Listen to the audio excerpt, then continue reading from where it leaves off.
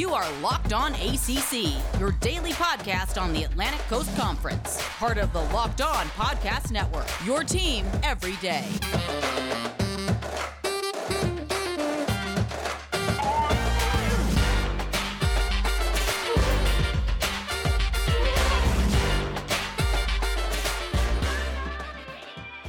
Welcome, everybody, to Locked On ACC. We are here for the Tuesday episode, and it's me and Candace Cooper. Excited again to have you guys listening on today, but it's another host that gets with me. I've got 5 guys throughout the week that I'm going to talk to, and how great is that I get to change it up every single day. You never know what's going to hit you.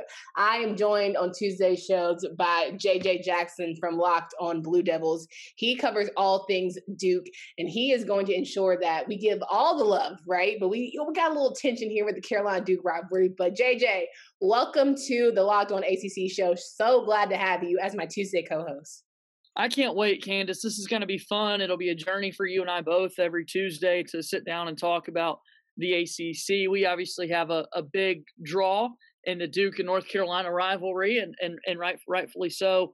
The 2 big schools in the conference, we'll be sure to talk about them in our opinion. But I'm excited to talk about football, basketball, but whatever sport is on the docket each and every week. I can't wait to join you. And just for our podcast network, right? How cool is it that we have a conference show that's back and running every single day? And Candace, I'm excited that you're getting this opportunity to do it every single day of the week. And I'm thrilled that Tuesday's my day to chat with you. Listen, I appreciate that. I especially appreciate the fact that you're going to bring the heat every single Tuesday, because that's what the people need.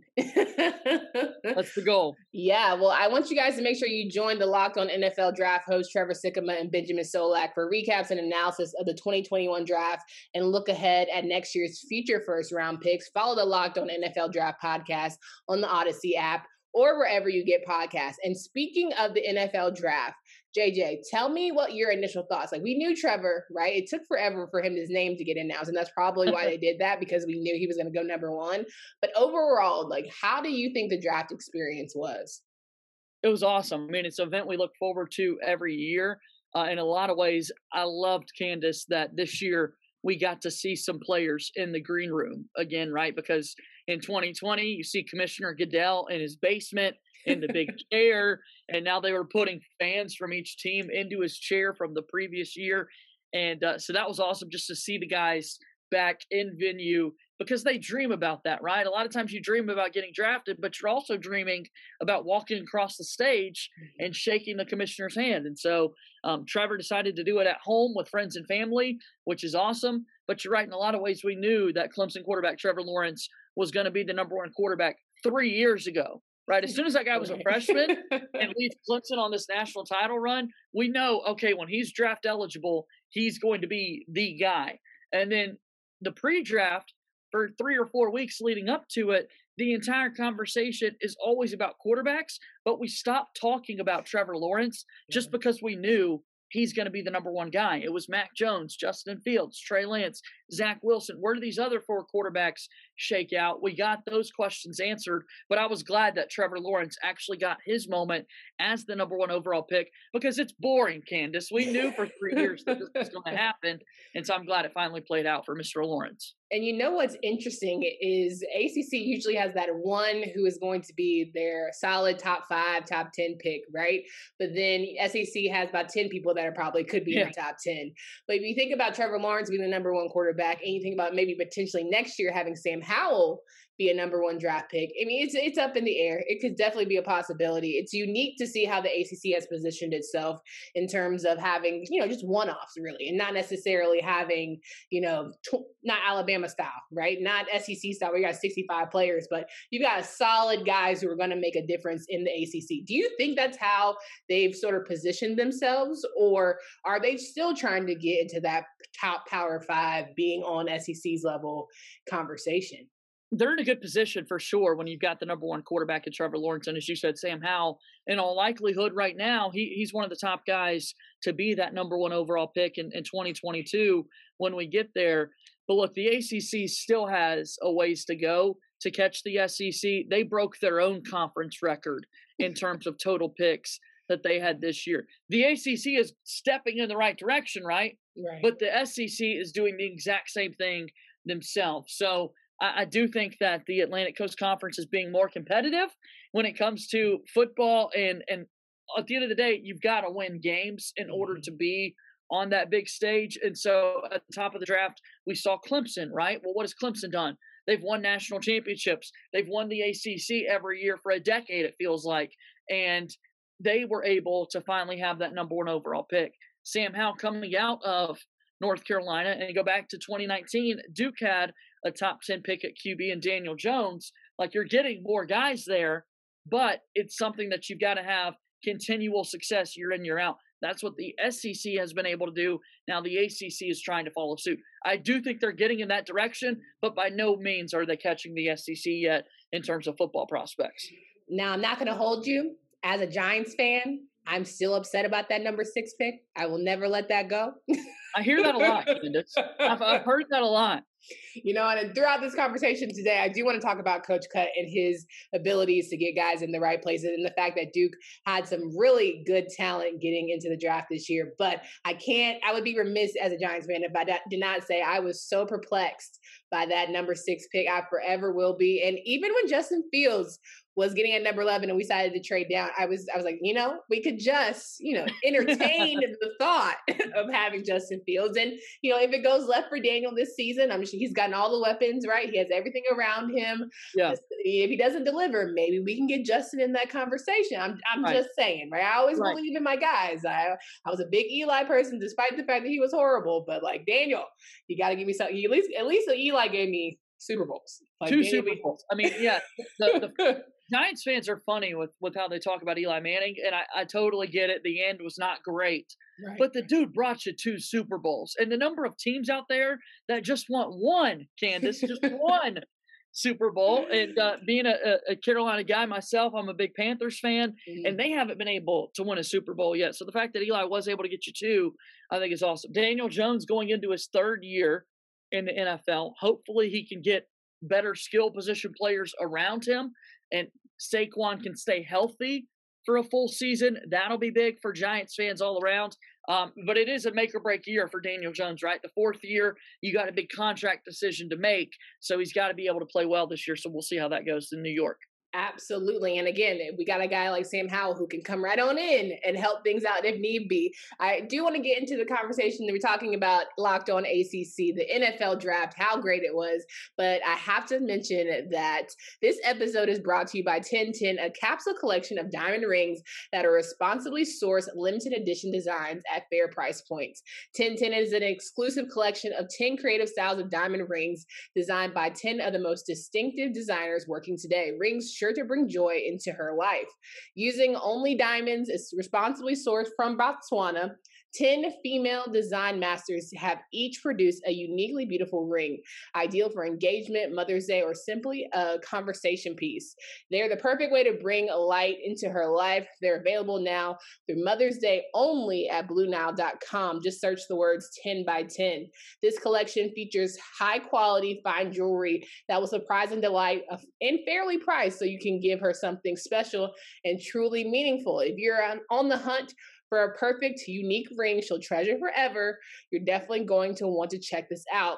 They won't be around for long, so find them now by searching the words 10 by 10 only at BlueNile.com. All right, I need to tell my boyfriend he needs to search a 1010 over here, right? Now we're talking all things NFL draft. Is big, thick in the football world.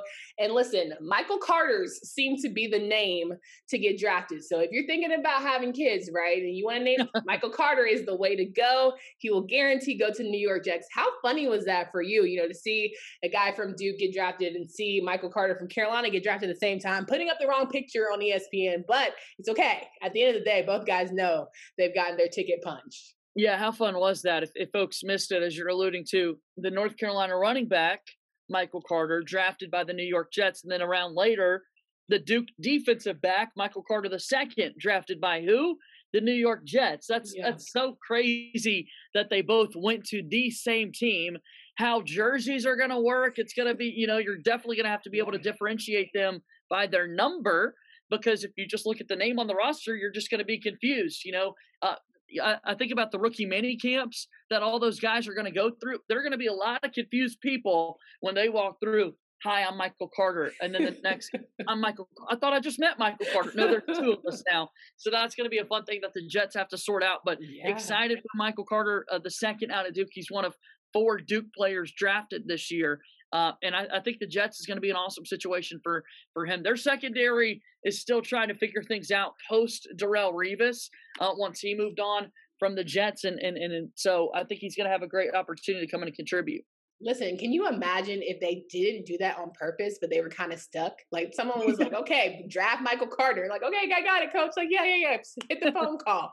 And the next thing you know, like, I thought I said draft Michael Carter. Like I can only imagine if that was a flop and they're just kind of like, well, we'll make it work and we'll figure it out as we go. It sounds very Jets-like. I wouldn't be surprised if that comes out years later and they both, end up being really great players for the organization. Like we didn't really need to draft both of y'all, but here we are, thankful that we have you. So it's always something that I'm sure in the back burner. And, with rookie camps and all of that, I'm sure they'll have to force them to have nicknames. I'm sure the vets are not going to allow them to be called the same name. Right. No, I think it really is going to turn into whatever jersey number they choose, right? 24. Hey, 24, come over this way. Yeah. I was really surprised that Michael Carter fell so low just because we were mentioning Carolina got all 5 of their guys drafted, but Michael Carter was certainly the name that kept being repeated over and over again. And yet he fell, further than I think he probably was ready on his day 2 and then didn't get that call till day 3.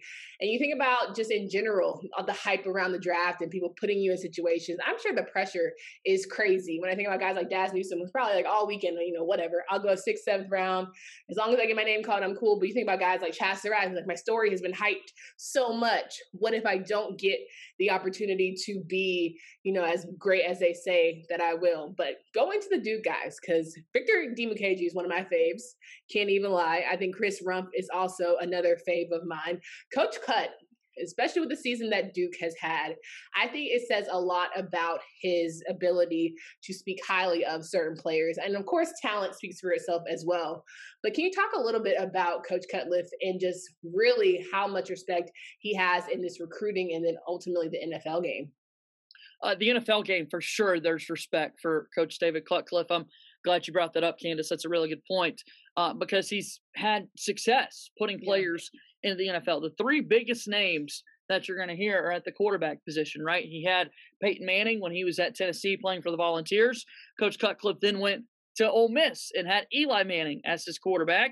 And now another New York Giant, as we mentioned a little bit ago, the 6th pick in the 2019 draft, Daniel Jones, all playing for Coach Cutcliffe. So he definitely has respect in the NFL because you've seen his players have success when they go to the league to the next level. Another guy that comes to mind for Duke in recent memory is Jamison Crowder, a wide receiver who played for the Washington football team and the New York Jets himself. That's been a name there. But for Duke, with these 4 guys just drafted, it's only now 9 former Blue Devils that are playing in the NFL from Coach Cutcliffe. It's not that big of a number because, look, Duke doesn't have the greatest football tradition. However, when you look at those 4, I think it's a step in the right direction because next year I think Duke is going to position themselves to have more guys drafted. And if that can translate to recruiting, if you can now go to recruits and say, look, we just put 4 players into the NFL draft, come be a part of our team, I think you're going to be in a great spot. It'll help you out recruiting. And I think for Coach Cutcliffe, it only makes his job that much more easy. Absolutely. And at the end of the day, you're getting a degree from Duke. So whether or not you come and it doesn't quite pan out, that's a very easy sell to me for a lot of guys at the very least, somebody. So for everyone, going to the next level is not everything. And that's totally respectful, right? But, getting a degree from Duke is, you can really, really write your ticket. As I mentioned, we were talking about on yesterday's show, the fact that Notre Dame had 9 guys out of the 51 going into the ACC, and a lot of hype was built around that. I just saw from yesterday that Notre Dame had a whole episode dedicated on the ACC network about their picks and all this hype, but the Notre Dame football is not in the ACC. That's what I was about to say. So now, And I was going to ask you, as essentially a ACC blue blood, does that make your blood boil a little bit? Are you annoyed because of the I'm annoyed. I can speak for myself. I'm a little bit annoyed because I think there's so many better storylines that can be told. And Notre Dame has told us with so many words that they don't want us. So like, why do you Right. keep trying to like, here, diamond ring, right? 10, 10 by 10. For Here's the sure. shiny diamond. Like, please come be a part of it. And well, they're like, no, okay, we don't want to. How does it make you feel as a blue blood to kind of see so much love being given to Notre Dame? It definitely is not fun. I'm with you, Candace. I think for Notre Dame, they've made it very clear, right, that we want to be a part of the ACC in every sport except football.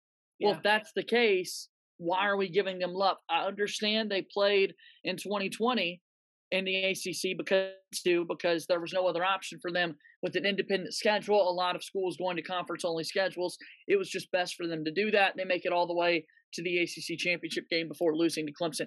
I want Notre Dame to be a part of the ACC full time in everything because I think it only enhances the brand, the recognition, the money, the competition, everything. I think it's a positive for the ACC. But the fact that they're not in our conference and we're praising their football program as if they were for this one off for COVID, the season that they did participate in the ACC, I'm not for that. Absolutely. It hurts the guys who, don't get the ACC defensive player of the year, or, they don't necessarily make the all ACC team, first team, second team, or third team rather, because there are spots being filled. And I get it. I understand, right? You want to sell it as best you can. But at the end of the day, stats don't lie. And there are a lot of people that missed opportunities to make those sort of teams and maybe fell in draft positions because of it. So I think overall, I'm good on Notre Dame. Like everyone knows where I stand on that bad boy. And so let's just maybe not. Let's just like let them live their life over there in the independent world and then come on back, right?